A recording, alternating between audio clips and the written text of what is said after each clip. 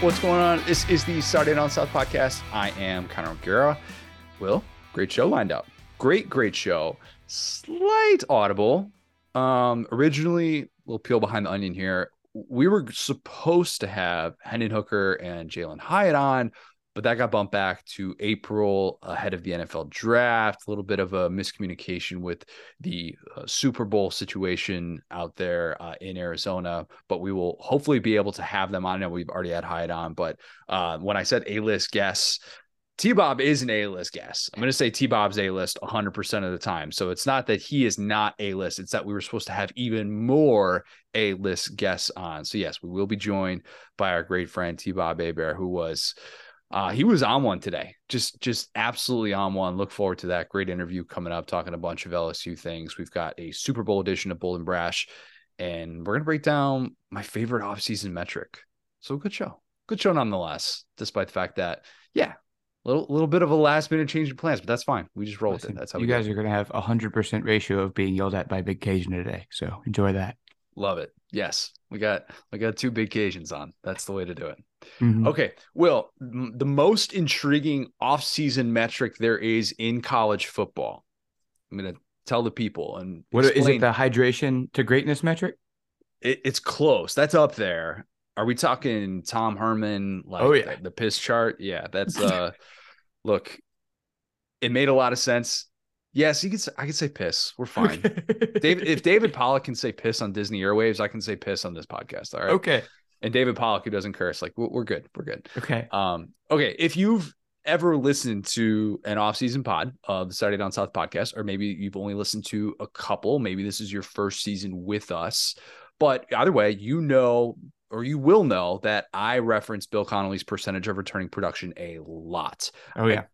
I don't use it as this team is going to the playoff metric. I reference it for setting expectations of regression versus progression. That's the key thing right here. We're talking rare for a team to suck when they bring everybody back. Rare for a team to suck when they bring everybody back. If you do bring everybody back and you suck, that's probably an indictment of who you are as a head coach. And the numbers kind of reflect that. And it's not a perfect science, but there is a lot of merit to it. If you've read this article and you've bookmarked it every single year like I do, like Bill used to be at SB Nation as well. So I think he's been doing this since at least like 2016, I want to say. Like it's been a while. And it's one of those things that once it comes up in the offseason, and then when the updated numbers come up, I look at all that too.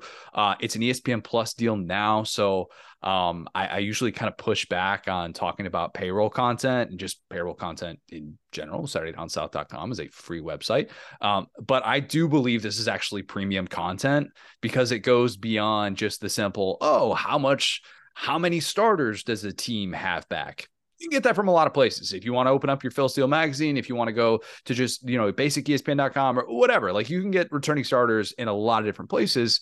And that's not to say that doesn't have merit, but you can fudge the returning starter numbers a bit if you have a bunch of injuries and say, well, this guy started 4 games and he's a returning starter. It's like, well, I don't know. Is he? Like, do we count Connor Wigman as a returning starter?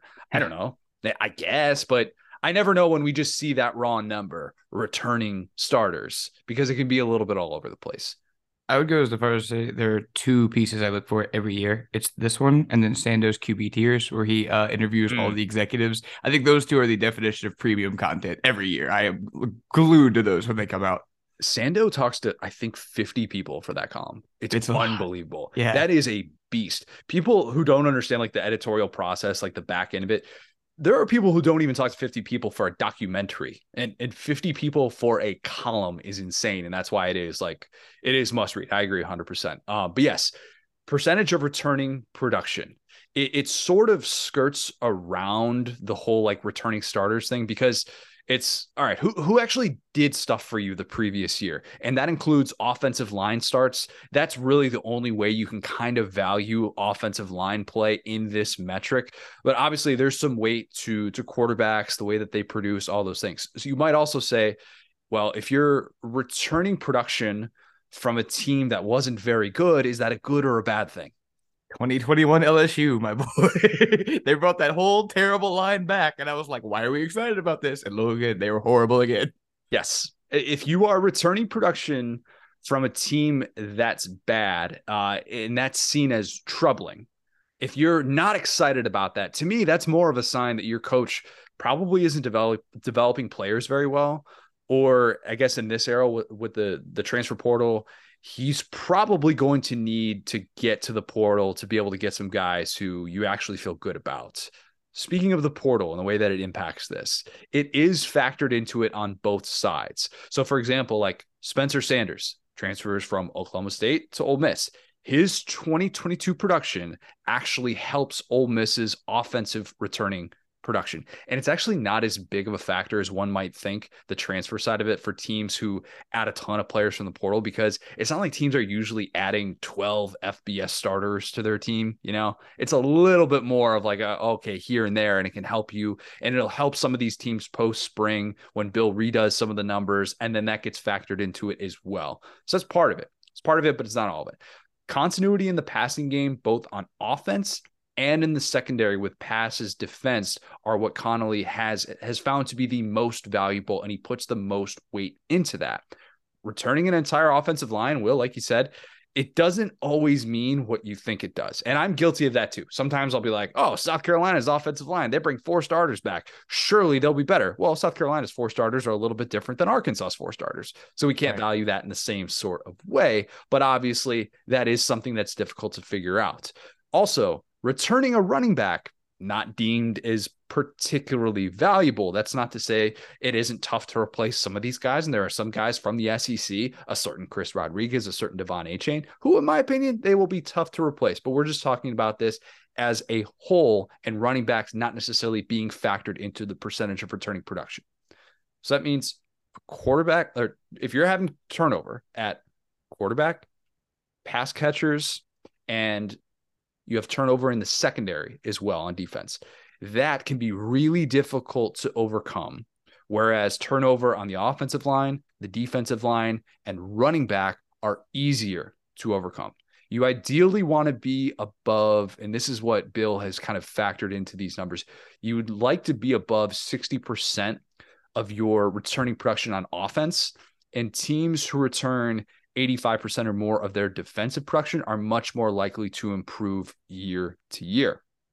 So this year, here's where SEC teams rank nationally in percentage of returning production. A&M is 7th in the country. Mizzou is 9th. Auburn is 28th. Ole Miss is 30th. LSU is 32nd. Vandy is 58th. Tennessee is 69th. Kentucky is 73rd. Georgia is 80th. Mississippi State is 91st. South Carolina 102nd. Arkansas 106. Florida 107. And Bama pulling up the rear at 125. And by the way, ultimate good vibes team, Florida State, number 1 in the country in percentage of returning production. 87% of last year's production back from a 10-win team. That is why they're the ultimate good vibes team. Mike Norvell getting an extension as well. So what does that tell us? What does all that tell us? There's some takeaways from that. There's some takeaways that I want to be able to get into here. I think the first kind of obvious one that jumps out, A&M, number 7 overall, with 80% of last year's production back. And I'd argue that, like I said before, biggest loss, Devon Achane, which, as we outlined just a couple seconds ago, you can overcome turnover at running back.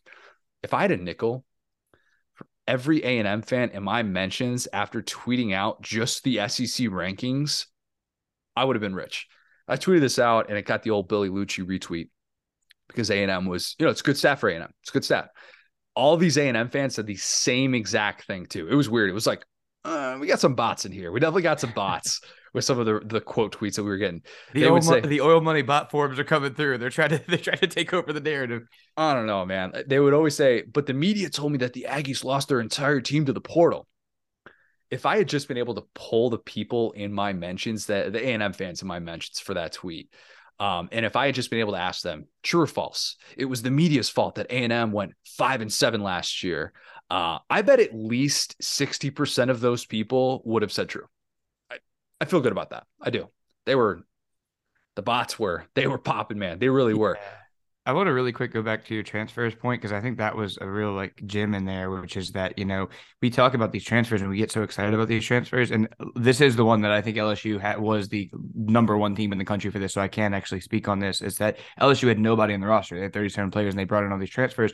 But out of their production, you know what I'm saying? Malik Neighbors was on the roster. Their whole running back stable because our boy Noah Kane did not do too well last year. Most of like the action, and obviously Jaden Daniels, huge impact. You know what I'm saying? But when you talk about, offensive line, starting 2 freshmen, the defensive backfield had some new guys, but like that was like the apex team that turned it all around through the portal. When you look at like an Alabama or like even like a higher tier, like Power 5 team that gets a transfer guy, how often is that guy starting most of the games? Because even Mekhi Wingo wasn't supposed to be a starter. He was supposed to be on the depth chart, then somebody got hurt and he became a starter. But that's a really good point about A&M, where it's like, oh, we lost everybody to the portal. It's like, no. The slander is you brought in this recruiting class that didn't want to be there and they're all leaving. Those freshmen were not starters outside of like Wigman, who again is a returning starter. Who's the receiver?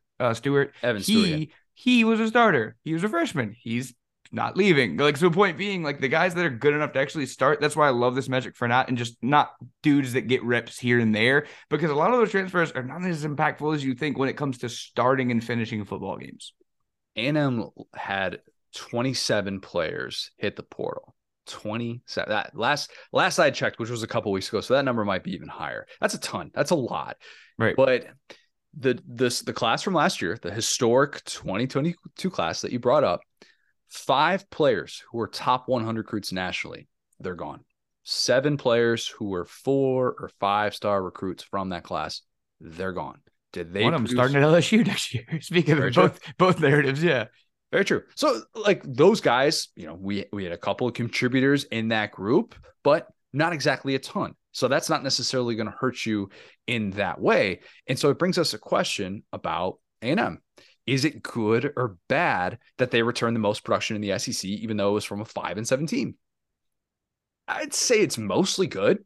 I'd say like the last time that happened, and this is another thing A&M fans of my mentions were bringing up. That happened in 2020. And after that, look, they had a great year. And it very much helped them that they kept that offensive line healthy. They had such great continuity with the Maroon Goons. And that was kind of the preamble for this only season under Jimbo Fisher that has significantly surpassed expectations. But does that mean A&M is about to double its win total and have a 10-2 season just because of all of that returning production? No. But it does suggest Jimbo Fisher doesn't have any excuses. I don't want to hear about depth issues from injuries, which we heard about last year. I don't want to hear about coaching changes, especially when you didn't lose your DC like you did last season. I don't want to hear you complain about a young quarterback when you got all that continuity on the offensive line. And now with Ainias Smith somehow being able to return, you've got 3 solid targets with Evan Stewart, Moose Muhammad. If A&M doesn't make the biggest jump in terms of year-to-year win total, they better among SEC teams. If they don't, Jimbo Fisher will have failed this group. I think we can say that with certainty. That is the expectation for this group. It doesn't mean that he's about to just get $76 million to go chill on his ranches. That's not happening. We're not saying that. We're not Jimbo Fisher hot seat people. We're not, because the notebook says that contract is what it is, and the notebook ain't going anywhere anytime soon. It's not. We'll just laugh at him much louder and be totally justified in doing that, because exactly to your point, there is no action to be taken. We can just laugh. That's all we can do here. Exactly. But it means for this perceived championship window, which this is supposed to be the beginning of the championship window for A&M. That's what we were talking about when this 2022 class came in. That door is slamming shut in a hurry if we do not see major bounce back potential from A&M this season. Fair expectations for A&M, Will. Yeah, 100%. No, I think you're right. The thing about Jimbo is he kind of has a little bit of that. Whenever I covered Steve Clifford in Orlando, a reference lots of people will understand. They both have very similar like vibes as far as they love like veteran leadership, upperclassmen. So Jimbo had to play freshman last year because guys were hurt. You guys heard, oh, you were there for it. But it seems like these teams do kind of come in waves, because once Jimbo trusts a guy, that's his guy. And that guy is going to be there. But once that guy leaves, you got to get a new guy. And so it's not like you have these like little patchwork teams that are like some freshmen, it's like this one will be a little bit, but I do think I'm not going to drink the Kool-Aid. I'm not going to believe in Texas A&M, but this is how Jimbo wants to build a team. He wants to build guys that are in the system. Sure. Okay, they're learning. And granted, you bring in Petrino, you weirdly you move forward by bringing in Petrino, which think about that for a second. No, but you bring in Petrino, and so maybe, new playbook. But to your point, you have two coordinators who you have stolen from other jobs. It's not like these guys were sitting on their couches and you called them up and said, please come coach my football team. You said, no, I want who I want, and I'm going to spend whatever it takes to get them. So to your point, you have these guys who have been in the system. You have these two coordinators. You got your literal pick of the litter. I think, it's all we could do is give fair expectations to these type of teams. Yeah, no, there is no reason that this team 8-4 should be the floor with everything that we've said, and anything less than that is, in my opinion, wildly disappointing. And what does 8-4 really get you? I guess back to the same place that you were. It's possible to have an outlier year like that, like Notre Dame did. And what was that, 2016, I think, with Kelly. Mm-hmm. And we've seen teams just have that one random off year where it's just like, it's just not there. And then it's just a disaster. And then you bounce back and you're fine. A&M's obviously in a different situation in terms of what their ceiling has been, their perceived ceiling has been, and how unsustainable that has looked for them year to year. The other end of the percentage of returning production spectrum, Bama's at 125 right now. Saban has been pretty active in the portal late in the spring, so that number's going to change. I think that's going to happen again. I really do. It's been mostly a one-way street with the portal and the way that it's set up so far, but that number's not going to change that drastically. It's not. It kind of is what it is. It's also not factoring in having two coordinator changes. And say what you will about them. That is a change, and it does take some adjusting, even if it is an upgrade in the end. But it also doesn't necessarily totally factor in just how good Bryce Young and Will Anderson were and the production loss. I mean, that saying they lost this production from those two players, it just kind of scratches the surface for me in terms of how valuable they were. So that's just kind of part of this. So let's set the stage a little bit here. If Saban, with all of these unknowns and that much turnover, if he can win a national title with a team that currently ranks 125 in FBS in percentage of returning production, I think it'd be the greatest single season feat of his career. I really do. The best in-game, in-season adjustment, whatever, Jalen Hurts going to a national championship, that will never be taken from Saban. That's an all-time coaching move at any level of football. But given where Georgia's at right now, given what LSU is currently building, this is up against a different set of circumstances than in the past when Bama has had to overcome this very low number of percentage of returning production, which I'm going to get to in a second here. But is that a fair thing to say? Are you okay with that? Yeah, obviously them going like undefeated till the championship in 2008 after like being a very mid team in 2007 was pretty impressive. But, that's just kind of like growing pains. Had to get all the losers off the roster, right? And then in 2011, looking back at that, the fact that 2010 was kind of a mid-season for them. I mean, people say that was the worst Bama team other than 2007. And the fact that they reeled off two straight after that, I think was impressive. But to your point, they had Kirby Smart. And I think that having that type of stability and having a dude who's obviously a very good coach, having Scott Cochran, having these guys around, this is a completely new regime for Nick Saban. Obviously, a lot of the procedural guys are still around. I'm sure there will be several random interns that were former FBS coaches, not saying Port Alabama, but I do think your point about new coordinators, and I know you said you're going to talk about this, but it's underrated how the story of Bama going into this year was, Will Anderson, Bryce Young, all these guys coming back and them having returning, how that was kind of part of the culture, the fact they played in the bowl game, the fact that those guys were so available and ready to continue what they started. And that's why Bill O'Brien got the boot, what I'm saying, because it wasn't about personnel. That's funny that you mentioned that, Will, because Bama had their worst seasons in recent memory when they had the most production returning. Yep. So get this. 2017, they were 73rd in the country that year. They won a title. 2018, they were 103rd in the country. They reached the title game. 2019, number 63, their best ranking of any point during this, 7-year metric that we're going to be able to test this, including 2023. They missed the playoff that year. 2020, number 88 in the country. They win a national championship going undefeated. 2021, they're 120th in the country. They reached the title game. 2022, this past year, with all of that returning production, they're 65th in the country, and they missed the playoff again. So you could kind of argue, all right, like maybe that's going to work in Bama's favor.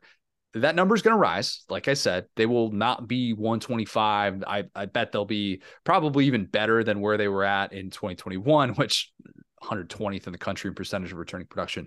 But yeah, I mean, so far it's been a one-way thing with the portal. They got the Marshall from Georgia. They got the tight end from Maryland, but like that's been pretty much it.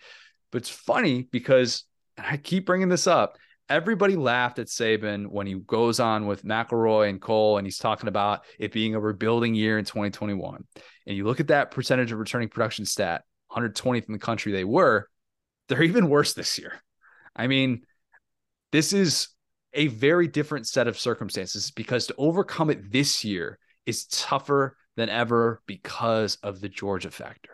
That's what needs to be remembered, is that, yes, they've been able to do that in the past, but I'm not saying they can't do it. I'm saying to do it would be even more impressive. Yes. Okay. And I will say, too, backing up that point, we just talked about the 2010 team. That was before this metric was out. But remember, that was a team that McElroy, Julio, Mark Ingram, all those guys, super high, returning starter in terms of the star players, in terms of the guys that were doing things. And that team lost to Steven Garcia. So actually, to your point, this might be another reason why I need to be worried about Alabama, because now whatever the haters count them out, that's when they really buckle down. Only one of those 6 titles happened when they were preseason number 1. Yep. So, 5 of 6 did not, and when there was at least some sort of question about Bama. Georgia doing what it did last year might lead some to say, well, why does percentage of returning production matter when we just watch the Dogs repeat after losing 15 players to the NFL draft? That is an outlier. That is not a trend. I cannot emphasize that enough. In 2022, Georgia was number 96 in the country in percentage of returning production. So get this. Actually, it ended up being 89. It was 96 pre-spring, and then it ended up being 89th in the country. What did they return, though? They returned a starting quarterback, a lot of last year's passing game production, even with the Burton and Pickens losses, and they returned Christopher Smith and Kelee Ringo in the secondary.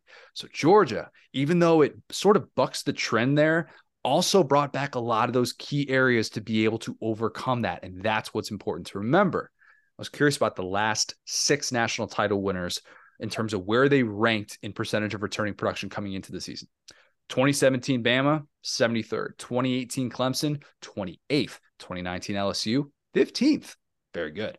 2020 Alabama, number 88. 2021 Georgia was 92nd. And 2022 Georgia was 89th. So what's the takeaway from that?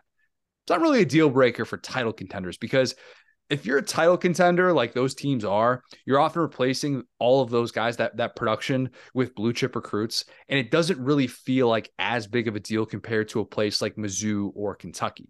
They can overcome that in ways that most programs cannot. It's why I don't really necessarily think that they're even the fair teams to judge when it comes to this, because they are the 2%, the 3%, whatever you want to call it in college football. It's those teams, though, that I think that, like the Mizzous, the Kentuckys of the world, that I think that this metric carries that much more weight.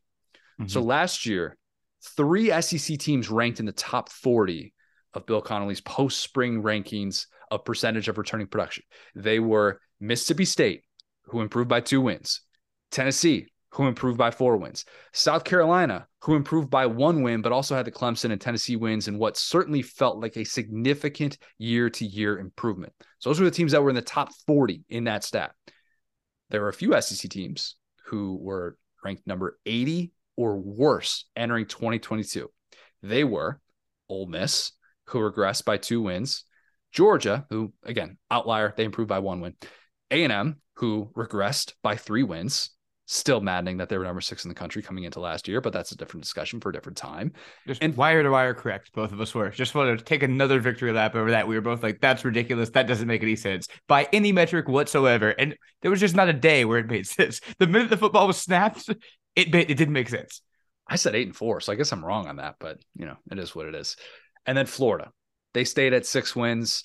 Definitely not an improvement year to year. I don't think we could say that, although obviously the Utah win was great. we can't really do this exercise with 2020. All the 2020 schedules were all over the place, obviously. So any year that uses that as like the before or the after, it doesn't really make a lot of sense to do that, to just be able to see win improvement or win regression because the schedule is condensed. So let's do it again with the SEC going from 2018 to 2019 to track year to year progression or regression. So the SEC teams who ranked in the top 40 going into 2019 in percentage of returning production: Tennessee, who improved by 3 wins; LSU, who improved by 5 wins and had arguably the best season in college football history; and Florida, who improved by 1 win. The SEC teams who ranked 80th or worse entering 2019 were Mizzou, who regressed by 2 wins; Auburn, who actually somehow improved by a win; Vandy, who regressed by 3 wins; Mississippi State, who regressed by 2 wins; A&M, who regressed by 1 win; Kentucky, who regressed by 2 wins; and Ole Miss, who regressed by 1 win. Have I convinced you yet that there is some sort of merit to this, and that it definitely impacts expectations, and that it's usually a very good indicator of what a team is most likely to do in terms of setting those expectations and whether or not they can deliver on them? Does that make sense? I said that. And I think that the caveat too, exactly to your point, is that, you have these true powerhouse programs like Alabama and Georgia. And I'm sure you could throw like an Ohio State in there too, that, they can take that little bit of attrition. But even in LSU, which is like just always on that borderline of like, are they elite? Can they get there?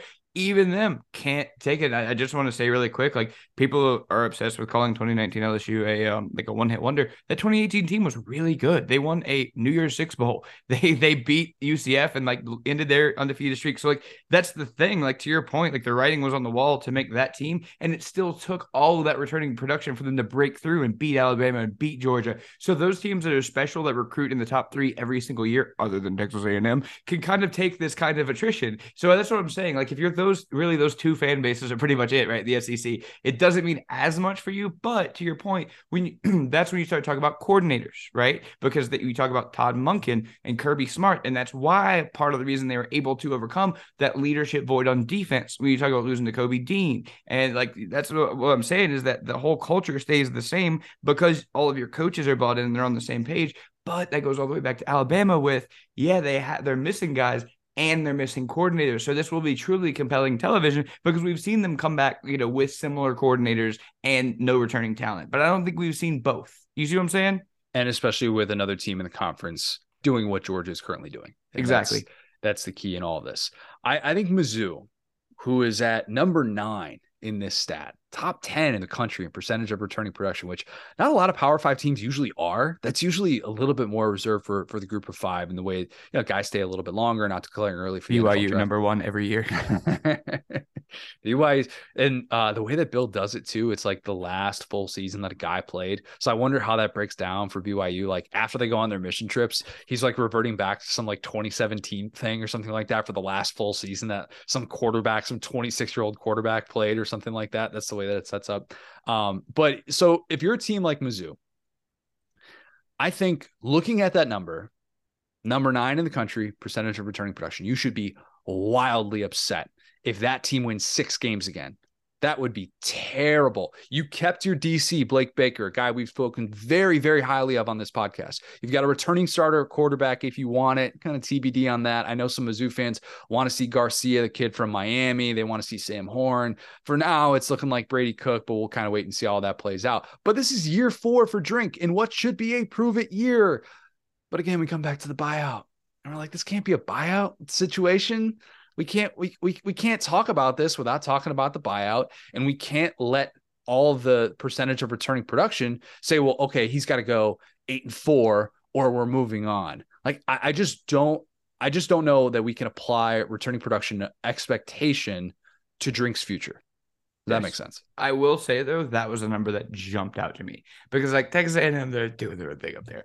Mizzou, I'm like, okay, if you guys are ever going to be anything under Drink, this is it. And like, if you're not this year, then I just kind of am disinterested. Like, I'm not being mean. I said that about Brady Cook at the end of the year. Like, why are we still doing this thing? Apparently, we're planning on doing this thing again. Awesome. If you believe in this guy and think he should be a 7-year starter in the SEC, this is your final year, hopefully, until he like reads through an entire book, because now he's not taking any classes and finds the stipulation we can come back. But I digress. Point being, now Drink has all of his players in that recruiting class that we talked about. With Burden is getting older, they're taking leadership roles. He has stability. He has his contract that he's not looking over his shoulder. So, like, it's more of an interest standpoint, exactly like Jimbo. Because, I don't think, maybe if he wins 3 games, they might try to buy him out, but I don't think that's possible, like with that amount of returning, starters. So point being, like, that's the real intrigue here with Mizzou, is that this is a no excuses year. And, we both believe that Drink was a good offensive mind, at least coming in. We both kind of like the hire. So finally, this is a chance where maybe we could see a 9 or 10 win Mizzou. And if they don't do that, they won't fire him. But like I said, mentally, I'll just kind of write it off, because I'll be like, okay, well, you had everything you wanted and it still didn't work, It will be a really tough look if this team doesn't at least get to 8-4. But can we sit here and project Mizzou to go 8-4? Like, I don't think so. I still don't think you can say, oh yeah, they'll finish like 3rd or 4th in the East. Like, no, I can't get to that place, despite the fact that number bodes really well, and you would think improvement should be imminent. I look at other programs like Arkansas, Florida, South Carolina, who, like, all those three programs are in very different situations, but I group them together because they're really similar places in percentage of returning production. But Right. I think all of them, because they're not even in the top 100, I think all of their fan bases, for different reasons, want to say, well, we need to be able to improve. We got to take another step. There's some angst within those fan bases. In South Carolina, there's not angst. I shouldn't necessarily say that. But after the year that you had, the finish that you had, you're like, all right, what's next? We're going to take that next step. Maybe we get to a New Year's Six Bowl this year. None of their units on those 3 teams, Arkansas, Florida, South Carolina, none of their units rank in the top half of the country in percentage of returning production, which is why they are not in the top 100 overall. It's not that it's impossible to take that next step. You're just going to have to rely a lot more on that development and or making the right post-spring portal moves. That's what this is key. So I guess if you've listened to all this and you're still thinking, Connor, what about TCU? Didn't they just go from 5-7 to playing in a national championship? Yes, TCU was the first team since 2013 Auburn to have a year-to-year turnaround like that. TCU is number 10 in the country in percentage of returning production. So, point confirmed a little bit there. I really like this metric because it's not a perfect predictor of wins and losses. That's not what it's supposed to be, but it is the single best way that I've seen to project progression versus regression. And I think for so many fan bases, perspective is everything. It's everything in the offseason, and even during the season. What we thought about for 8 months can shape our perspective of how we feel about a team through 3 weeks of the season. I will be referencing this metric very often throughout the offseason. So if you have ESPN Plus, like you got a subscription, whatever, like you're interested in this stuff like I am, just bookmark it. Or if you read anything about like returning starters from Team X, maybe cross-reference it with this and see how it translates to percentage of returning production. Really quick, I want to go back to that little range that you just did. South Carolina at 102, Arkansas at 106, and Florida at 107. Now, Florida, I do truly think, is doing their own thing. I have no idea what's going on down there. I can't draw a through line at whatever. It may be good, it may be bad, but we know it's a long rebuild. Not really expecting much. South Carolina and Arkansas are both in similar situations. They have older quarterbacks who might be able to kind of grab this whole thing by the horns and turn it around. They have new offensive coordinators after having, would you say that Arkansas had a disappointing offensive year last year? I would say no. When KJ was healthy, their offense was good. When he was healthy, their offense was good. When he was not, it struggled, and it showed. Right. And I mean, for them, it was a little bit more of the defense, but they both do have new, offensive coordinators. And so you have these older veteran quarterbacks, obviously talking about Spencer Rattler and KJ, and we both love KJ. But at the end of the day, that goes back to, we talked about, who could potentially be on the hot seat. It's like I said, they're kind of a KJ injury away from having no returning production off of a team that wasn't very good. And Rocket. It would just be all about Rocket. It would be all Rocket. And then, we saw it with Leonard Fournette. What happens when there's one guy on the team and it's a running back, not too much. And so point being, they have those. You're right. Rocket is another good example. Juice Wells is back as well, right? So you kind of have a quarterback and another guy. You have a quarterback and Rocket, quarterback and Juice Wells, and two great tandems. But got to keep those tandems healthy, because you could see a version of South Carolina that gets to like an 8 wins, that is really spicy, that Rattler and his new OC, finally, he likes a human being on the planet. He has a friend in this world. They're best buddies. They can finally get on he can get the same page as somebody, and maybe that works. And then same thing with KJ. We know, he's a dual threat quarterback. Maybe in there, Pittman, one thing he can do is coach offensive line. So if you get him a little bit of time in the pocket, he can take off. He can hit a guy downfield. We saw him, do that. So, but those two teams are super duper mercurial. I love seeing this type of ranking, because you think, oh yeah, they got this leadership coming back, but then when you start to look at it, it's like, yeah, but those guys are like they're going to have like, like Tom Brady level responsibilities on their team, because if an average quarterback shows up, not good football teams, either of them. And to your point, Arkansas, we talk about the year-to-year continuity in the passing game. They're doing with all these new pass catchers. So right. If KJ goes down, like that is a brutal blow for this team, given all the questions that we have, especially on the defensive side of the ball, and where that's not going to change drastically, even if they start adding guys left and right in the portal. There's just not a ton they're not going to go out and get an Omar Spates like LSU did from Oregon State. You're not getting a first team, Power 5 conference guy to be able to come in like at this position. Like those guys aren't necessarily sitting there post spring. You might be able to get one. If you get one, that's great, but that's not all this is going to make up for those issues.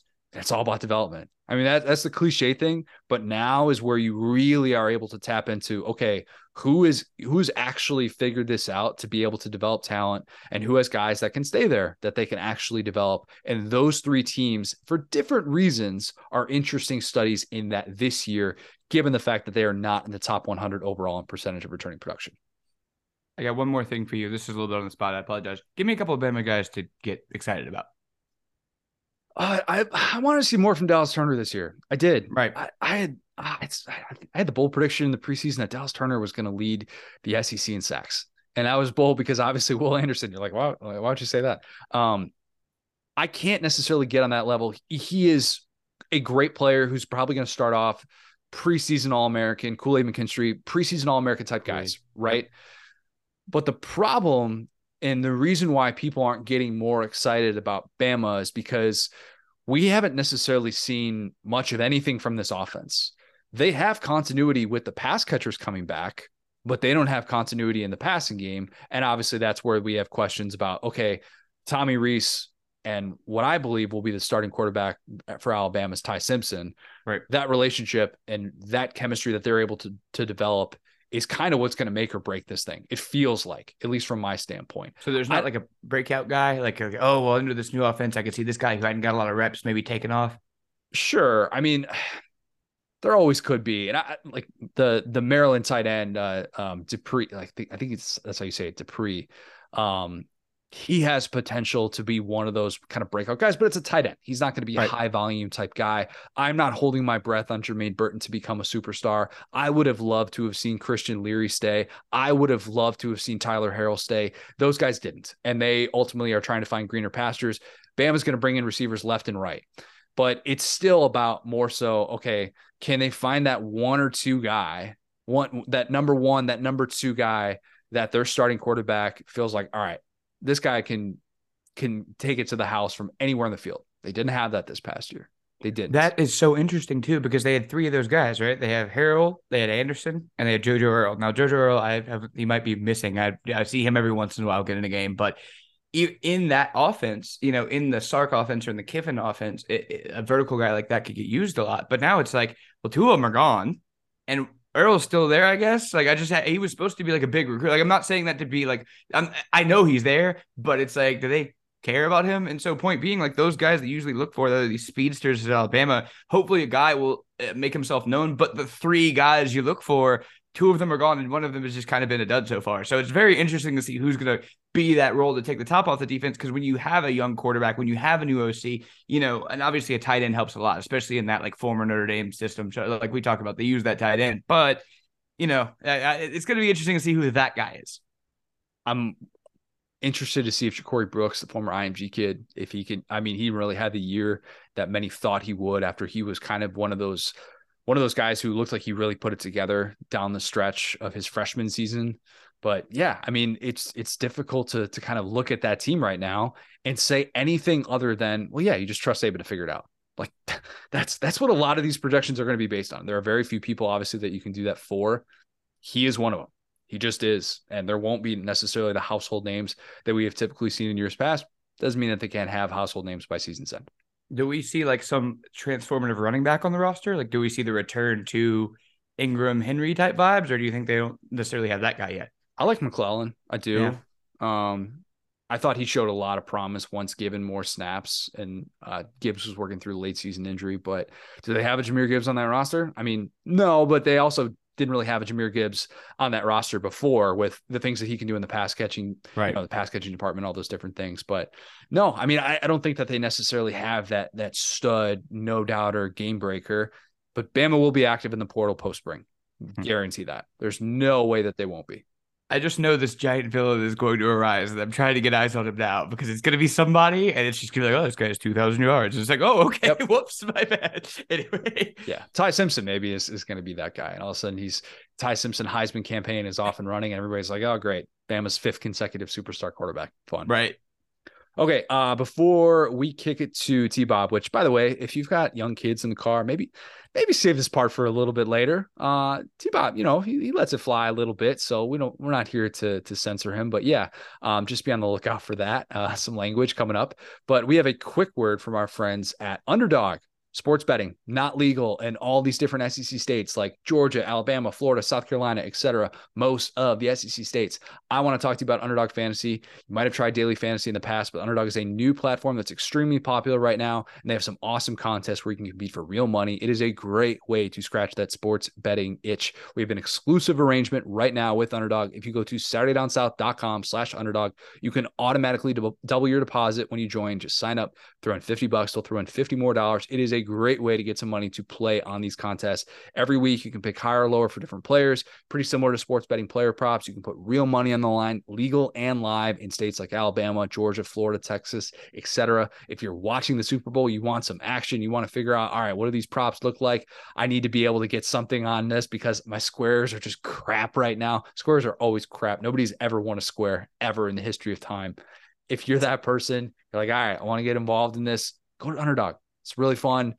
Very fun to be able to follow along and see kind of, these props and the way that they play out. And you can win, like I said, real money. Go to SaturdayDownSouth.com/underdog. Take advantage of our promo where Underdog will double your first deposit up to $100. $100 absolutely free. SaturdayDownSouth.com/underdog. All right, let's kick it to T-Bob.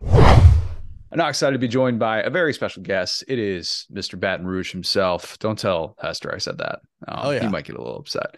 It is T-Bob Hebert. T-Bob, I always have to start with a karaoke question for you. Stay with me on this one. So 2 years ago, I did current country artists to describe the state of every SEC program. And so I picked Chris Stapleton for LSU.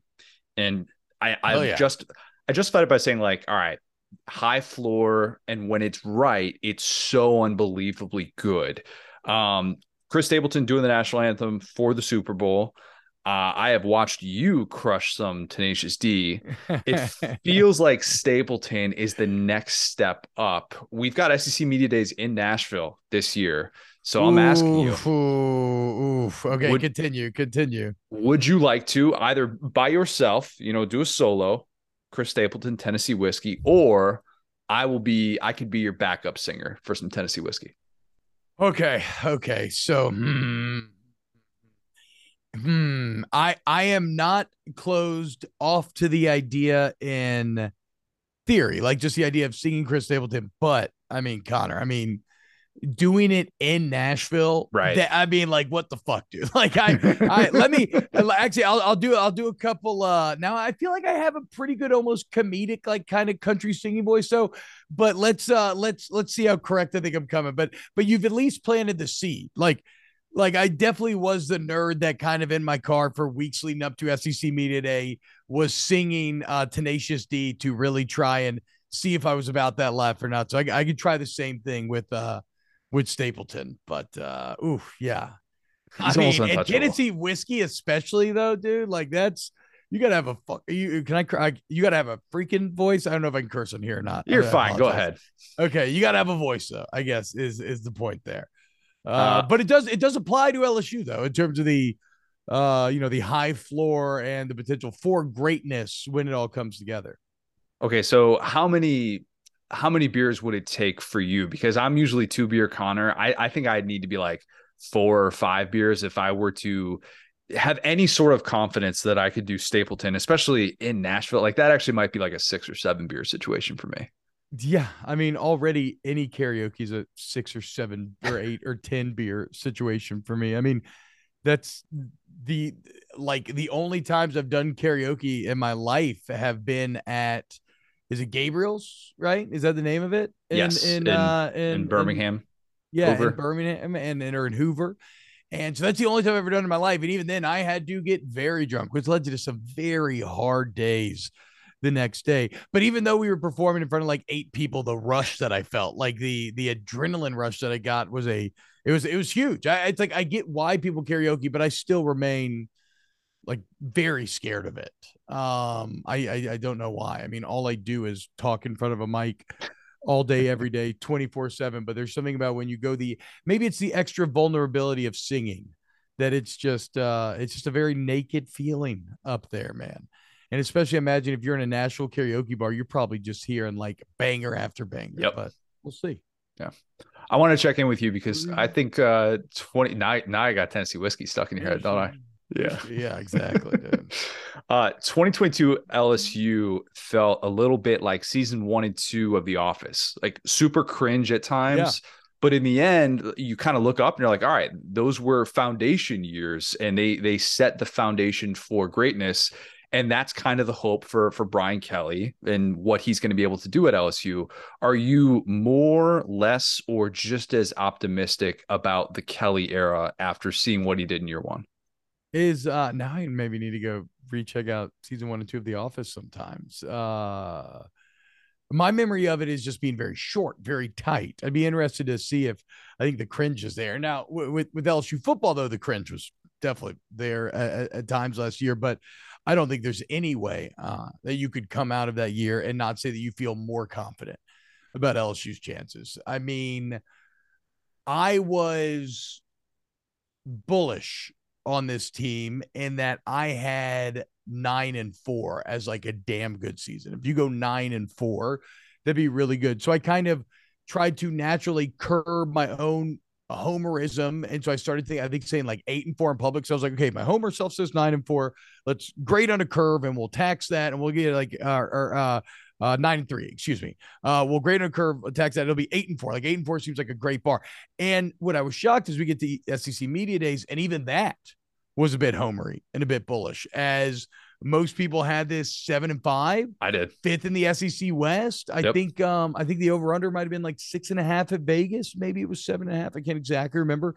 So even in trying to knock my own homerism, I was still being too much of a homer, and they still exceeded even the most homer of my takes, right? Including beating Alabama and winning the SEC West in year number 1 under Brian Kelly, which is absurd when you consider a roster. And look, the whole like 39 scholarship players during the bowl game is technically true. They were in a bit better shape than that because some of those guys are still going to be on the team. They just weren't available for that game for whatever reason. But he took over an awful situation, a situation that had to be built from the ground up. And so to be able to do that and to be able to craft a team that wins the SEC West, beats Alabama to now make it 2-2 in the last 4 against Bama, which is huge for LSU fans after a decade of losing to them and feeling like you had completely fallen behind. It's a massive exceeding of expectations, and they needed the bowl game to really end on a positive note. Agreed. Because the A&M loss was pretty bad. Like the A&M loss took a lot of the wind out of sails. It was a bad way to end the season, and you knew you were never going to beat Georgia, but it did hurt worse after losing to A&M like you did. But the bowl game, you went on a winning note. You hit the double-digit wins. Now you can look back and celebrate winning the West. And it's look, I'm a cult of Kelly believer. Because I mean his resume speaks for himself, but LSU does all this sort of like every other school now, they're a content machine, right? And they have this subscription service called LSU Gold. And I did a podcast for one of the shows that was called, I think, The Follow. And it's just like an inside look at LSU football. And through that, I got to basically see the tip of the iceberg on the Brian Kelly process. And it is such a thought out, developed over time, clear cut process where every single person knows what the end goal is. Everybody appears to be moving in the same directions.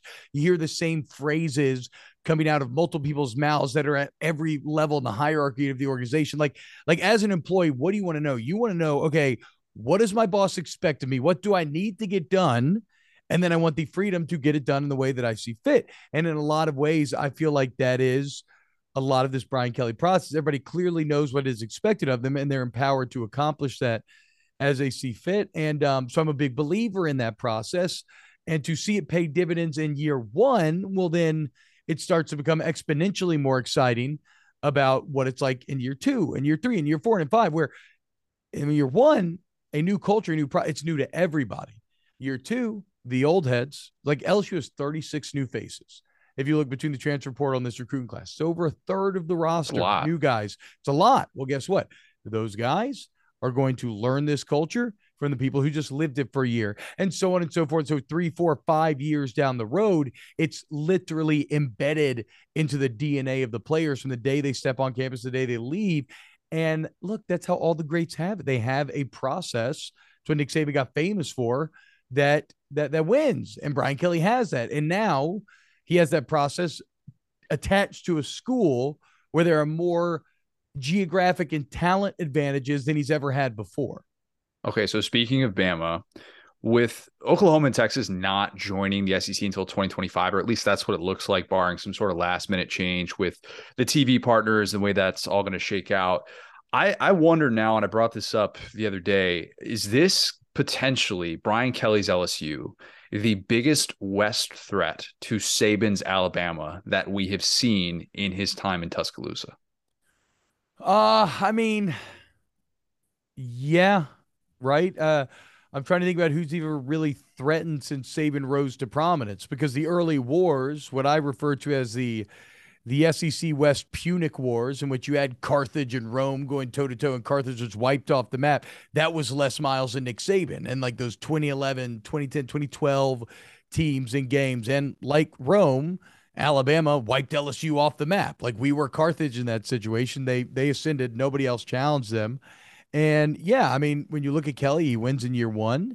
I mean, I'm very interested to see what happens this year at SEC Media Day, because when you look on paper with the returning quarterback, the returning offensive line, it's like a solid defense top to bottom. What they did in year one of Brian Kelly, like there will be a lot of momentum for LSU to be the media favorite to win the SEC West. So already there, you're seeing, yeah, okay, maybe this is an actual threat. Now, I guess we saw A&M flirt with the idea of being a threat, but there was never any actual follow. Well, that's not true.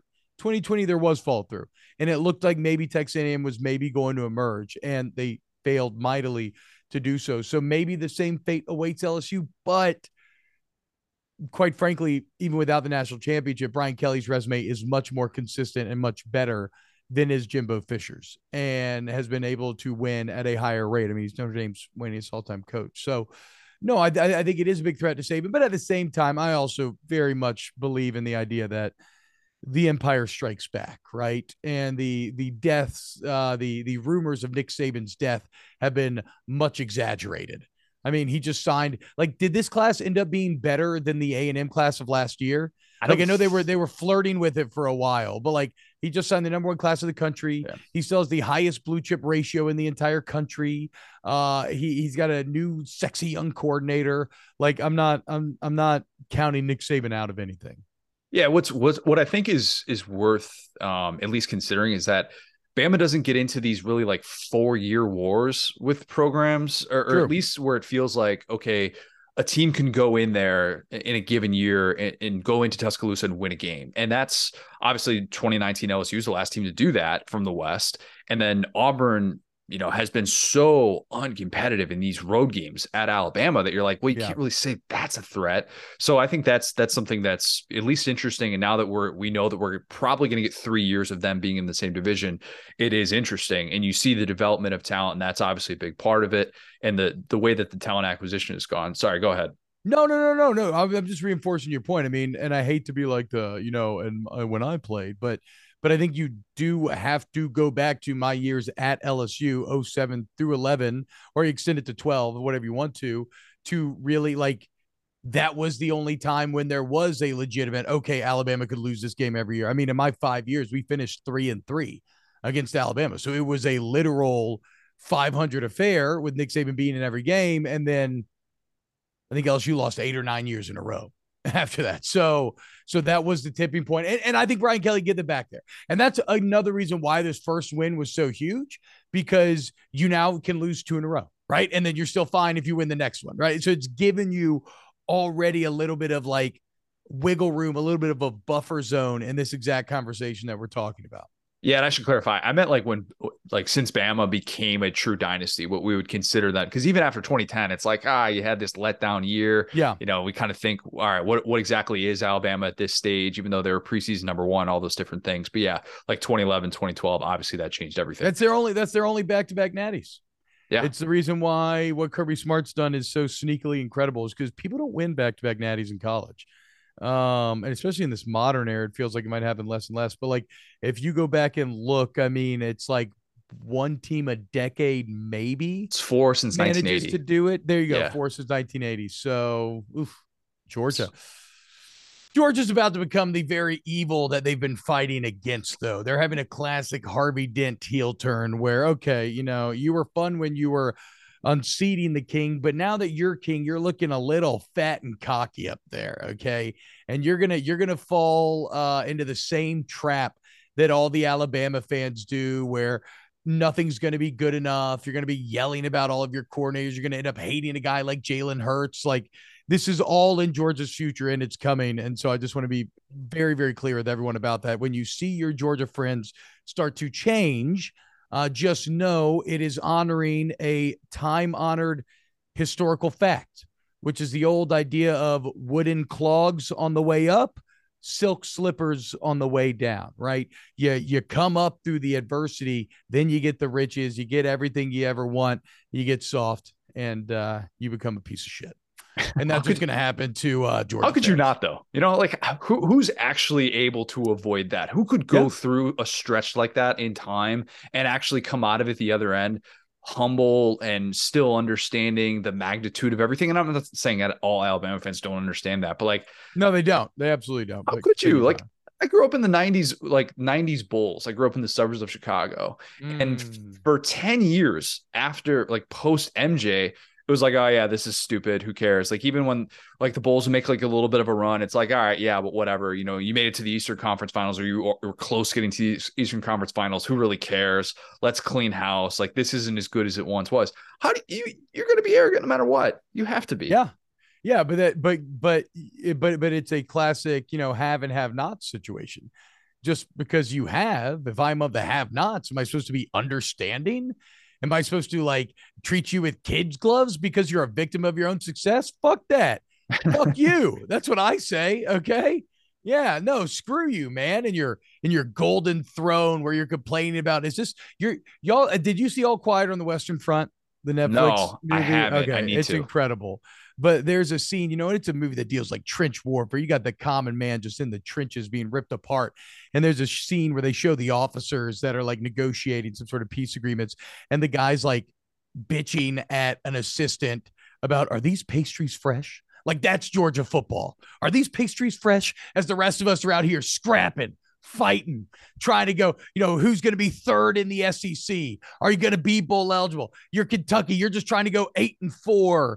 And George's out here asking about pastries. Get the hell out of here, Bulldog fans. It's coming, man. Just wait. You're going to get softer and softer from here on out. And hey, guess what? The bigger you are, the harder the fall, right? The more, what is that a Star Wars line? I was just thinking, the pride, double the fall. I think maybe Count Dooku tells Anakin that is what is going to hurt for Alabama, and eventually what will hurt for Georgia. I was just thinking big tree fall hard from Wedding Crashers. I mean, yes, the exact same thing said in a much more succinct way. I wanted to talk to you about Harold Perkins because he goes through this freshman year in which this rise. I mean, even as a 5-star guy, you're like, whoa, this is different, and it is so hard to look different in the SEC. And I'm fired up that, unlike Derek Stingley going into year 2 with all the changing pieces, we've talked about the Bo Pelini stuff a lot. We don't need to dig back into that, but like, he doesn't have all this change around him. If like losing a BJ Ojolari to your right or whatever is the biggest change that he's going to go through, that's pretty minimal. That's the way that it works at big time programs. Who does he remind you of, and what do you think his potential is? I don't have a great comp for him. I was a little shocked. I was like, oh, he kind of reminds me of like a Bosa, right? But because I don't know why. I don't think about the Bosas being especially large. I guess because they're just going against NFL tackles all day, but they're actually massive. Yeah. Like they're like 250, 270, right? So it's not that. I have heard people invoke the name of Derek Thomas, like the one who, was obviously one of the greatest football players of all time before his life ended tragically way too soon. And that size comp does make much more sense. That natural pass rush ability makes much more sense. That's just like an impossibly high bar to live up to. But then again, Harold Perkins kind of did some impossibly impressive things as a freshman. I mean, he won you multiple games, which is like insane to think about, that the literal probably about 2 win-loss column shifted simply because of Percules being out there making plays. One local conversation I'm a bit perplexed by is this idea of like a lot of people seem to want to move him to inside linebacker and have him fall in the footsteps of like Devin White and company. And I don't know that that's best for him. And I get it. You can like rush the inside. You can rush the passer from the inside. I mean, Demario Davis for the Saints is incredible at it, that a lot of locals can kind of give context with, but it seems a bit too traditional of a role. Like, it seems like maybe you're taking away Harold Perkins' greatest advantage, which is the ability to rush the passer consistently and just make plays from a variety of different positions. And so how I would use him and how I expect Matt House to use him, I don't think they're just going to try to slot him in on the inside. I think you continue to just be creative with him and manufacture mismatches. That means put him in kind of almost like a nickel linebacker role out there on the edge, maybe hand down sometimes. Like, I would put Harold Perkins all over the place and basically just continue to tell him, hey, go get the quarterback. Like, just go get the quarterback and we'll win. But there is an idea maybe that they, and like, like Matt Moscona, who does the afternoon show here, who is as plugged in as anybody that you will find on LSU. He seems to think that like the inside linebacker thing is definitely going to happen. It needs to happen. And I don't agree, but time will tell. It's interesting because he lined up the majority of his snaps in the box. Yeah. And it's not just as simple as, oh, well, he's great edge rusher. He doesn't even know what he's doing yet. He's able to get to the quarterback. And it's just like, it's just some freak that they just put out there. It's like, no, they actually had to find kind of creative ways to use him.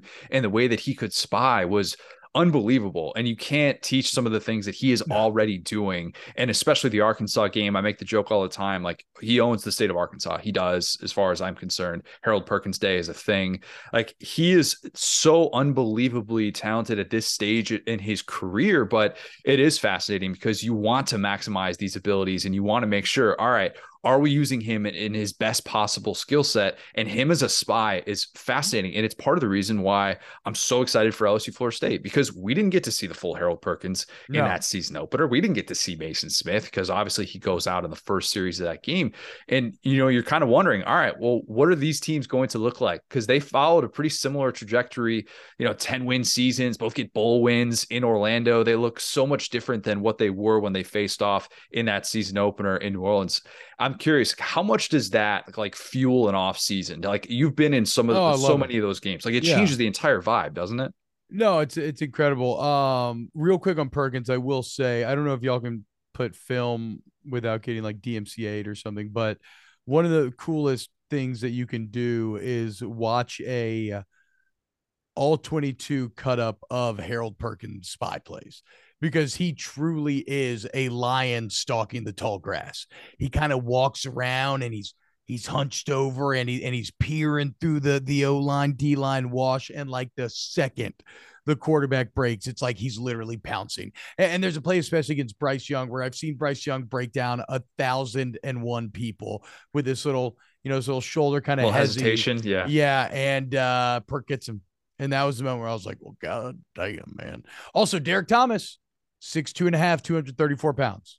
So from a size comp, that actually kind of works perfectly. Now, back to the question. I forgot the question. The opener, having an opener yes, that people are jacked up that's for. huge. So that is huge. So back when, again, from my own playing days, which are farther and farther away, over a decade now, we started one of the seasons in Jerry World with Oregon, right? Yep. I think we were like 5 in the country. They were 3 in the country. And I'll never forget, we got back from the winter break after the bowl. We had a couple weeks where we started workouts, and on like January 9th or 7th, whenever it was, that we had our first day of workouts of not even summer of that January semester.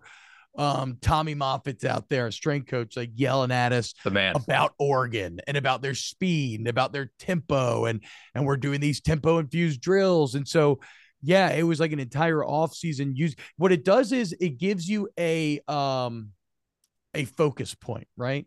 Like the same way that a lot of times in I can't remember the exact word for it, but in fantasy or other thing, a witch or a wizard may need like a staff or a wand or some sort of totem with which to kind of channel their powers. When you have that focus point of the great first game, it fights complacency.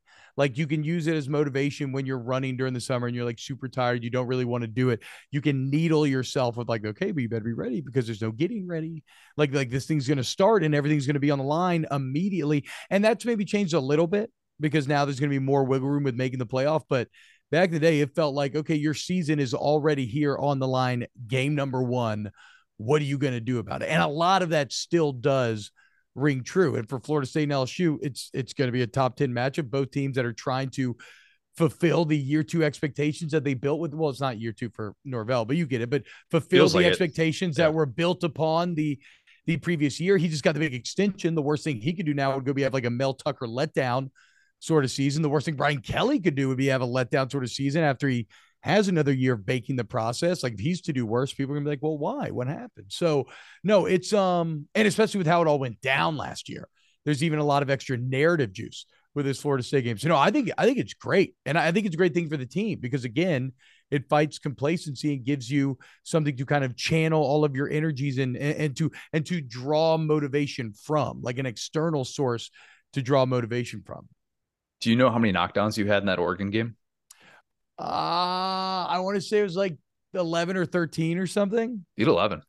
Hell yeah, dude. Hell yeah. I mean, you were fired up. Yeah, we were. Yeah, I was yelling at him before the game. Like I was pulling the old Rorschach, like, you're locked in.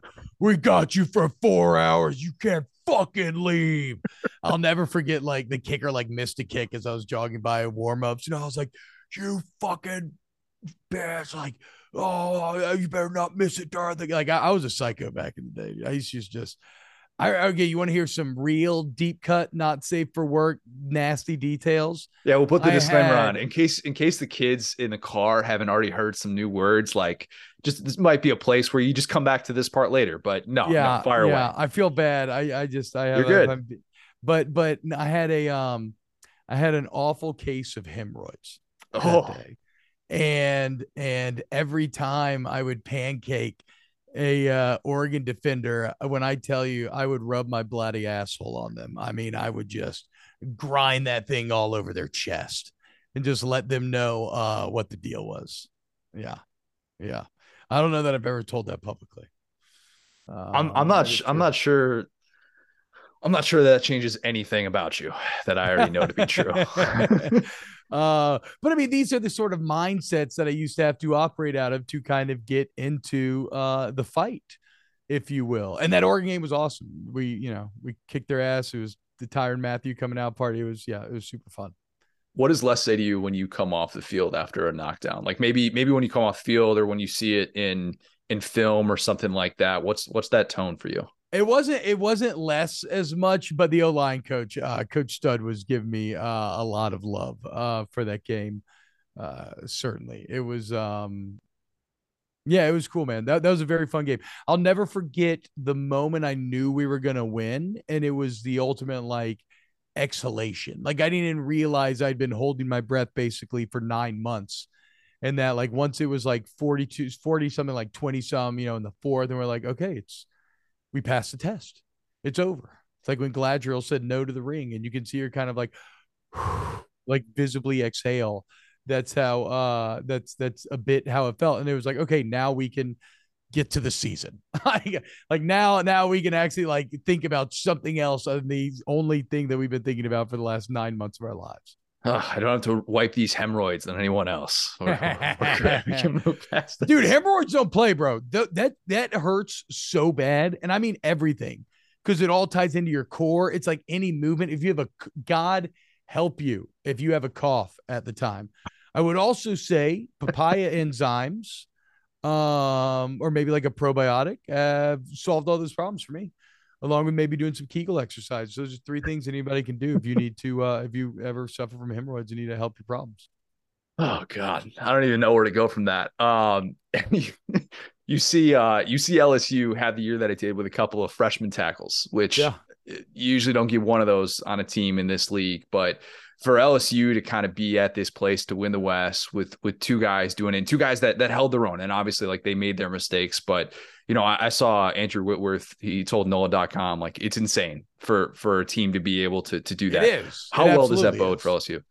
No, I mean it's hard to exaggerate how well that bodes for LSU. Like unless these guys just become a victim of success, right, and kind of lose like maybe the drive that got them there. Classic wooden claws, more slippers, more dehydration for Will Campbell.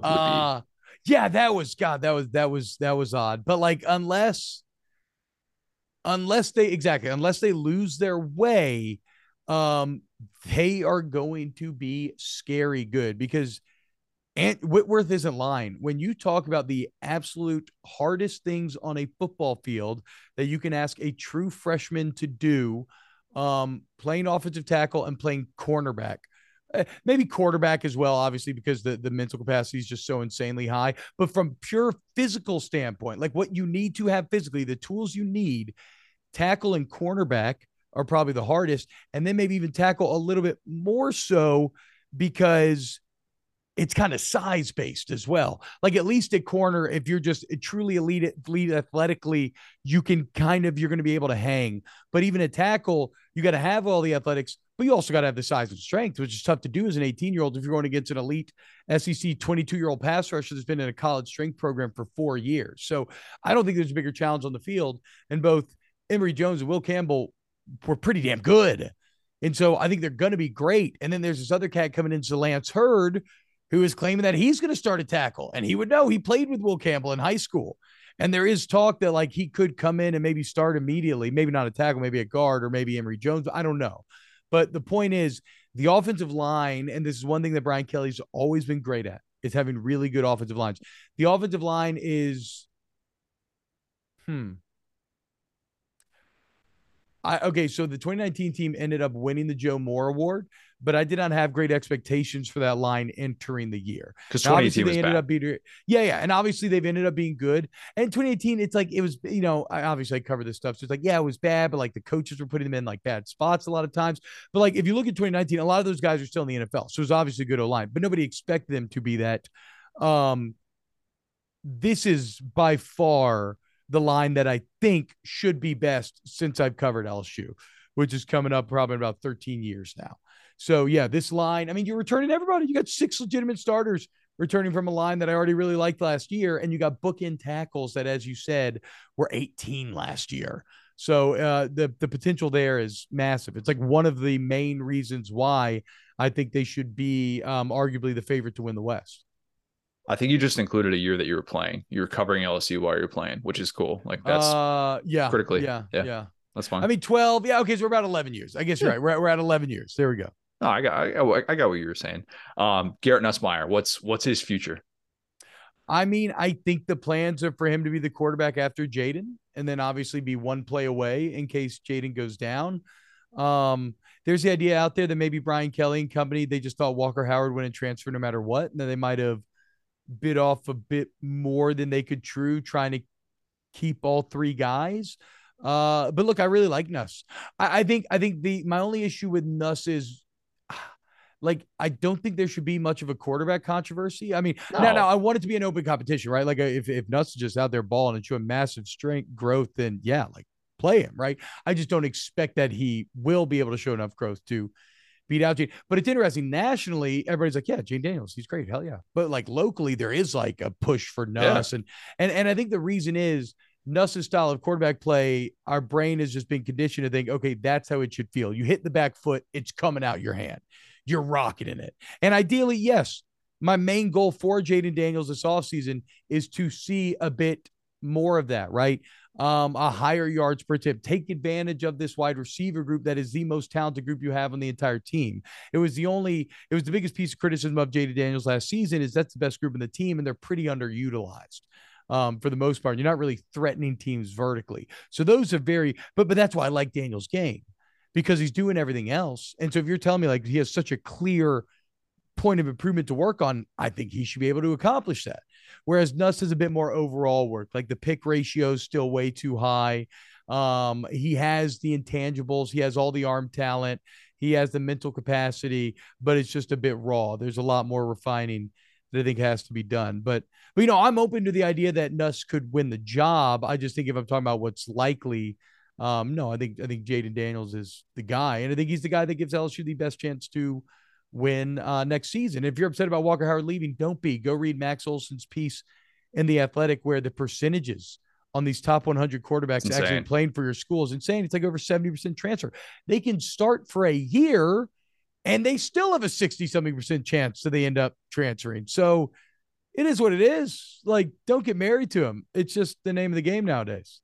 If Florida were to, let's just say, theoretically tamper with a certain Garrett Nussmeier, would you go to the ends of the earth to prove wrongdoing?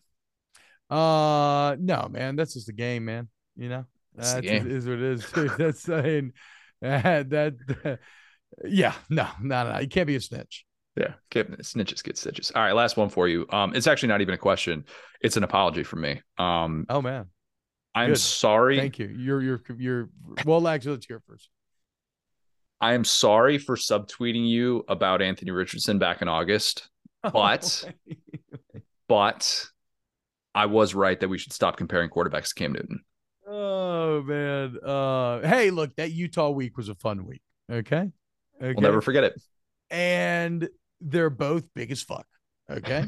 And they can both throw the ball super far, and they're both super fast. And guess what? They both may get drafted in the top 10.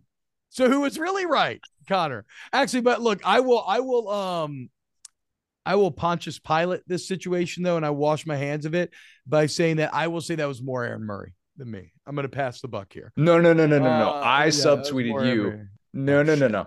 You tweeted that, and then I immediately fired it off, like after I saw your tweet without adding you, and then you just, you may or may not have seen that right away. I do remember calling you out on subtweet.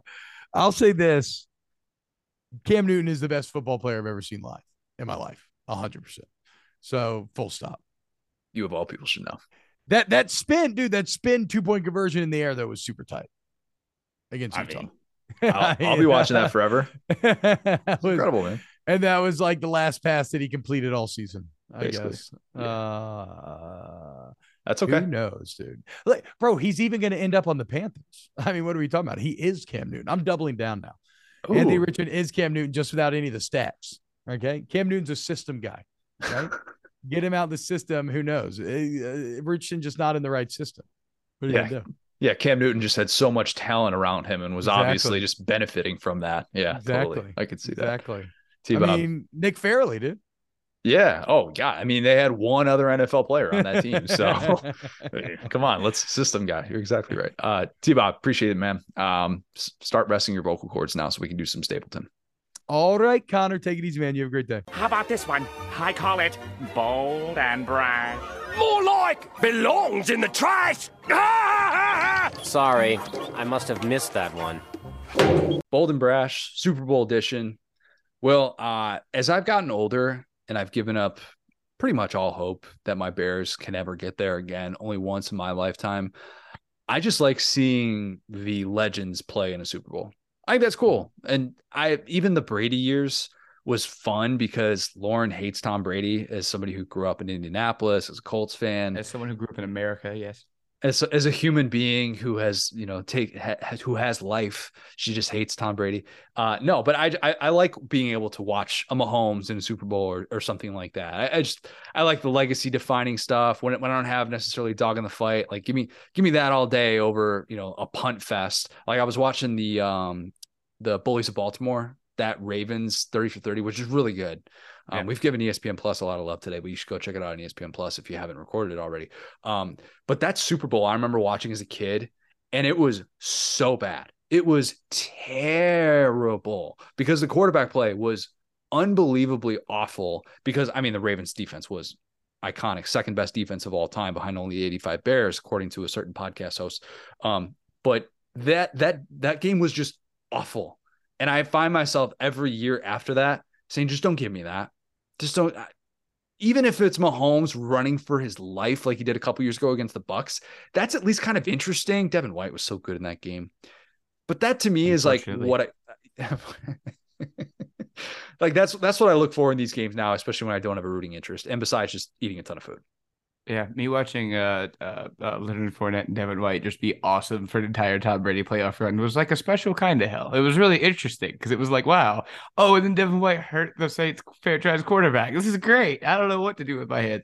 But anyway, yeah, no, I'm 100% with you. I'm at that point where it's like, this is, in my opinion, a pretty hater-proof Super. I mean, a lot of people like that think whatever about Philly, but I think it's a pretty likable team. Like I said about Jalen, I don't know, other than Philadelphians, I don't know what specifically is dislikable about this team. You know what I'm saying? You have every star of this team is pretty cool. They have a couple of just lad defensive tackles.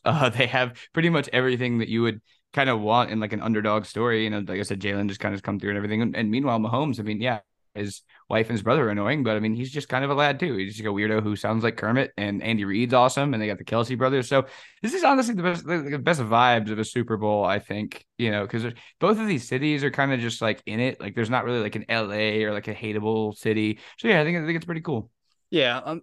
Like besides Philly fans, you're right. There's not really a hateable element of that you can really, if you think Nick Sirianni is really corny, which he is, I guess that's a reason to dislike them. But seeing Jordan Davis and Jalen Hurts like get to celebrate a Super Bowl would be awesome. That'd be really cool. Like I think Mahomes is going to have several more Super Bowls in his future. So it's kind of like, do you really want to root for him? I hope he gives us an entertaining game, and I hope it's fun, down to the wire. But I find myself rooting for Jalen Hurts in a situation like this to finally get over the hump, like after all the national championships that he saw either from the sideline or situations where he just lost control of. And then obviously 2019 running into the buzzsaw that was LSU, which I still can't believe that was actually a playoff game. Had to remind myself of that. Yeah. Seeing Jalen Hurts win a Super Bowl that'd be Disney stuff.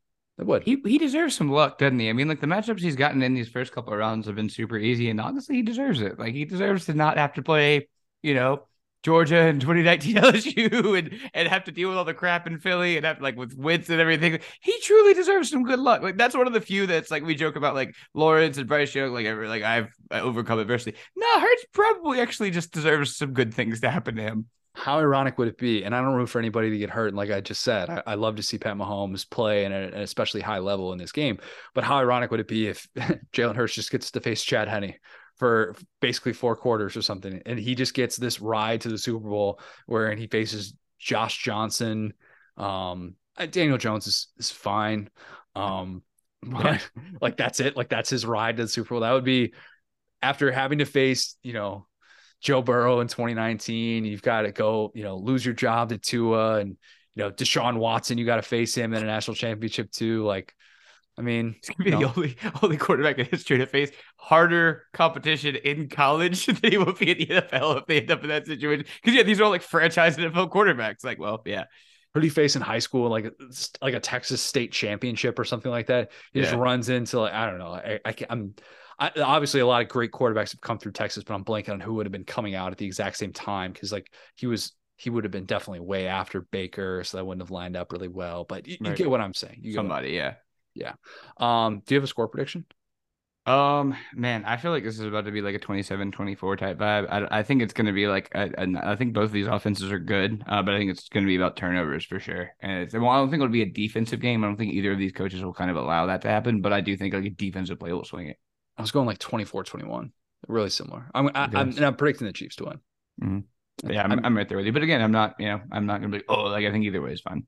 I'm not involved in squares this year. And this is like the first year in a while that I haven't been, because my buddy who usually does it, he's had like a million different work things going on. He usually is like the guy who puts it together 3 months in advance. Like we'll go to a poker game at his house in October and he's like, can I interest you in a square? It's like, he's that guy, but it was awesome. Like last year I think it was like the Bengals had like a goal line play or something like that.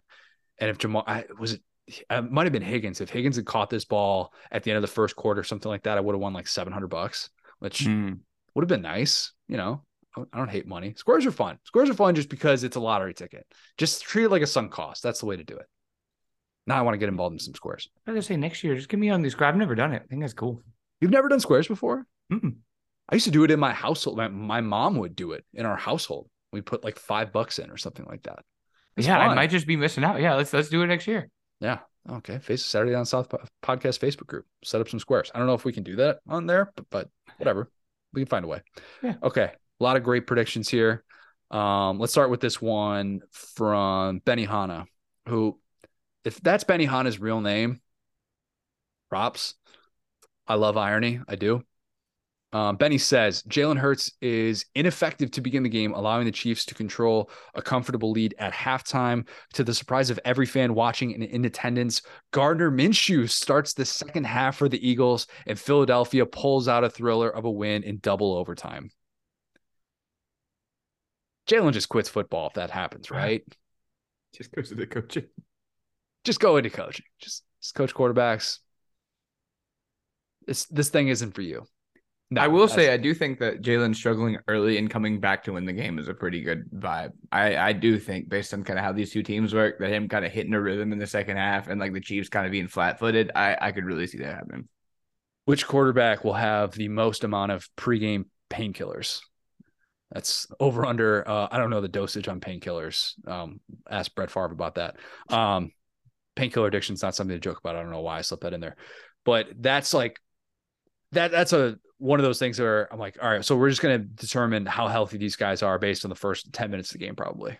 Right. And can Jalen Hurts run? Is Mahomes doing Mahomes things? And the person who looks more mobile will probably be like, oh yeah, well that person's just going to win the game. That's there you go. Yeah, no. I was like, yeah, that makes a lot of sense. Is that like, yeah, the every little micro like move that somebody makes when they're like banged up or whatever is always like that, especially kind of like Mahomes, where it's like, he'll have a dart like to start the game, and it's like, oh yeah, all you haters who said Mahomes was injured, and then like he'll like take a sack 3 plays later, and it's like, oh, Mahomes clearly hobbled here. Yeah. This one from Russell Clark. Russell says Jordan Davis tips a pass to himself for a game-winning pick 6 as time expires. Here for that. That'd be awesome. I had to look this up. There's only been one defensive touchdown scored by a former SEC player in the Super Bowl. That's a random thing to know, isn't it? Yeah, that makes sense. I mean, there's not been like a ton of them. I guess there actually kind of have been, because in these blowout games, there are like a pretty good amount of defensive touchdowns. So yeah, it's pretty weird. 2015, it was who was it? I think it was Malik Jackson. Danny Trevathan, perhaps? Danny Trevathan, I think, forced it. And there was it was like a fumble. It was like a Cam Newton, sack in the end zone, falls on it. So, like, not even the most exciting defensive touchdown, I'm pretty sure. Yeah, but yeah, I think there's only been one among former SEC players ever. Jordan Davis, thick 6. That would be, man. Whew, that'd be a moment. I'd be here for that. That'd be awesome. Yeah, I mean, at that point, I mean, think about how all the Lures lads on the Eagles just picking up the small guys, because there's so many lads. There's him, there's Fletcher Cox, there's Kelsey. Lane Johnson is just a cyborg who's playing on like one tendon. It's just at the end of the game, them just parading him around on their shoulders. Jordan Davis, just carry him off the field. That's what we need. You talk about adrenaline, like, like dealing with a natural disaster or something like that. Let's see enough adrenaline going for that Philly sideline to be able to lift Jordan Davis to carry him off the field. That's the moment we need in the Super Bowl. Yeah. Corey Puckett says Jalen Hurts chokes big time, resulting in an Eagles loss, causing all the Alabama fans to say that he is, quote, an Oklahoma quarterback. That's what we need for the halftime performance after Rihanna and everything. We just need 10 Alabama fans and 10 Oklahoma fans just to fight. And then I can never hear about this again. Just put him in a ring, put him in an octagon. Let's pick your best 10, whoever you got, get them ready now. Let's do it. There's a certain part of, it's not just as simple as saying Oklahoma is the only fan base that gets to feel any sort of pride for Jalen Hurts. He won SEC Offensive Player of the Year at Bama. Right. He led him to 2 national championship berths. If you're applying the same logic to Joe Burrow as you do to Jalen Hurts, I think you're looking at this without any sort of nuance. Like Joe Klatt, you're do that. Stupid. I'm not even being mean, but it's like he didn't start a game at Ohio State. He had like a couple dozen pass attempts at Ohio State. Jalen was like a 3-year starter, basically, like 2-year starter, in and out, like part. You know what I'm saying? Like, and so he got game action. You know, so like he obviously like played in national championship. Very different than But Bama tweeting built by Bama with Jalen Hurts in a graphic that makes no mention whatsoever of Oklahoma. And I guess whatever, if the background is crimson, I guess that qualifies as including Oklahoma, but not really.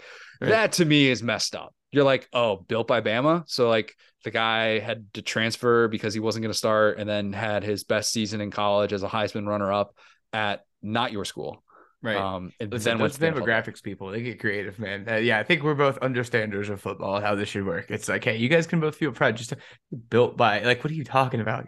Anyway. Yeah, the built by Bama stuff. Like, all right, if Devontae Smith in a post-game interview, like he did, like says, we got this mentality from Bama, Jalen Hurts and I, like we're pretty, post-game after a victory like this. If it's not a championship, we're kind of just like, yeah, whatever. If you say we got this from Bama, built by Bama, okay, that's fine. But the rest of it, you're kind of just like, Bama, you got enough to claim. All right, you got enough that you could feel great about seeing Jalen Hurts have success, but at least include Oklahoma in the graphic. Goodness gracious, man. Smith is unfortunately so Louisiana. I feel myself starting to claim him every time I see him interviewed. I'm just like, Jamar Chase was just in your class, wasn't he, buddy? You just like the hat with the card in it that's like burnt. I'm like, oh yeah, that is my people, man. He's cool. I love him. Michael Dark says Philly wins and Jordan Davis parlays his MVP performance into a role on the next season of The Bachelor. And then Laura Doyle says, does that show still exist? Because yikes. Confession. This isn't a good confession. This is a bad confession. This is the first season of The Bachelor that I haven't watched in probably 6 years. Just can't do it. Just can't do it. This guy, the guy that they have for the lead, and usually when it's a bad lead, it's usually actually more fun because they're just really gullible and stupid. Like Colton, the former Mizzou football player from a couple years ago, who's just a moron, absolute idiot.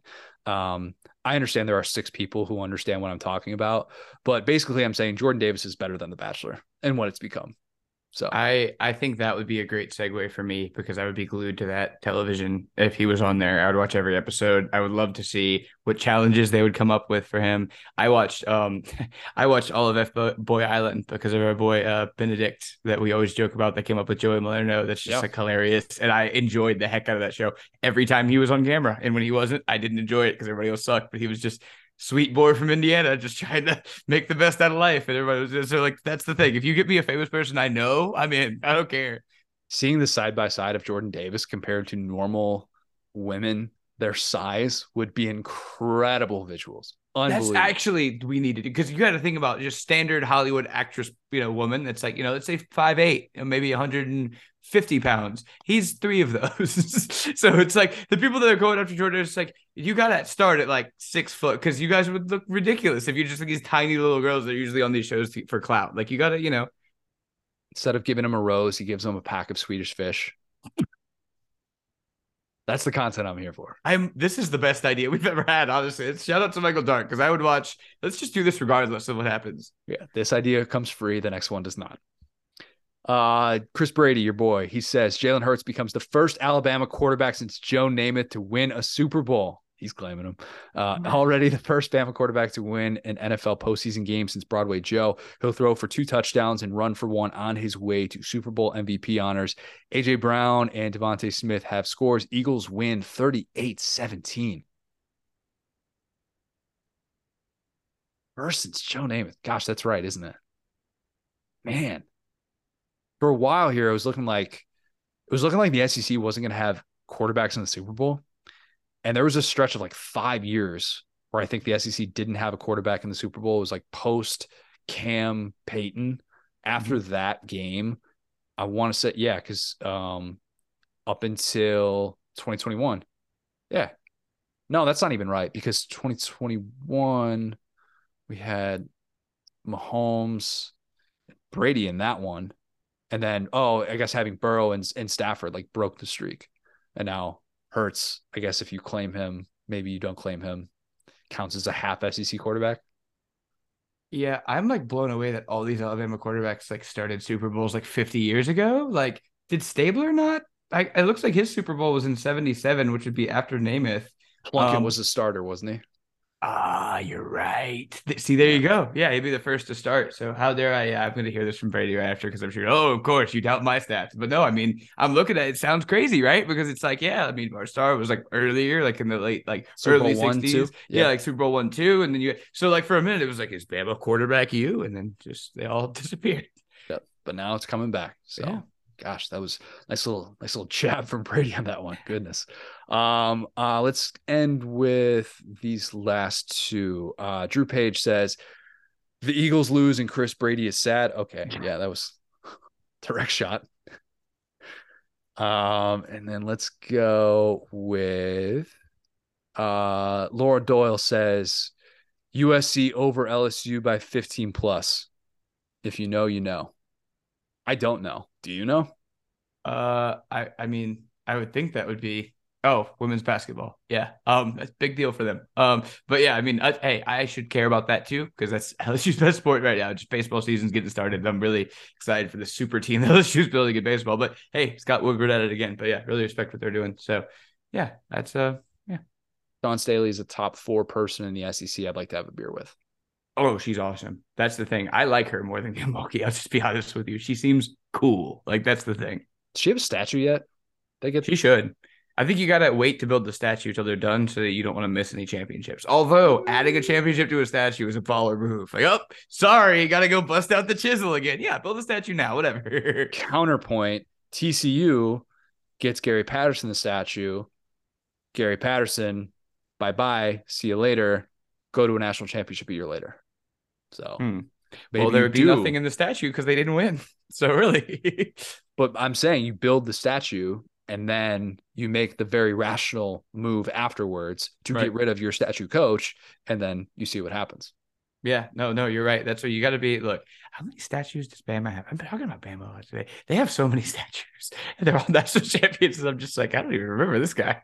All right, I think you do statues living all the time. Nothing can ever go wrong with that, right? No, it's but see, to your point, I think it's got to be after they retire, so their legacy. Because I think the Patterson statue was before he kind of got like shown. It was a very whatever they brought in, like Robert Dunder or whatever, and he was like, "Okay, have a good day," and like closed him out of the door. That's like what TCU did to Patterson.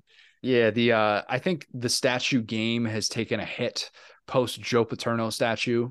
And how messy and all those statue, Peyton Manning's. Really, you got to get the right statue guy. All right, that's Sam Pittman, the statue guy. Ooh, that's a great point. Yes, talk to Sam Pittman, statue guy. Great advice. Hope everybody enjoys the Super Bowl, eats a ton of food, overanalyzes commercials, and just enjoys the crap out of some football. If you have not, leave us a 5-star review. Subscribe to this podcast. Follow us on Twitter at the SDS Pod, at SatDownSouth. Subscribe to our basketball newsletter. Go to BlueChipGrit.com. Follow Blue Chip Grit. Join the Facebook group. Hear your name read on air with Figuring Out or Bold and Brash. Thanks, guys. Talk soon.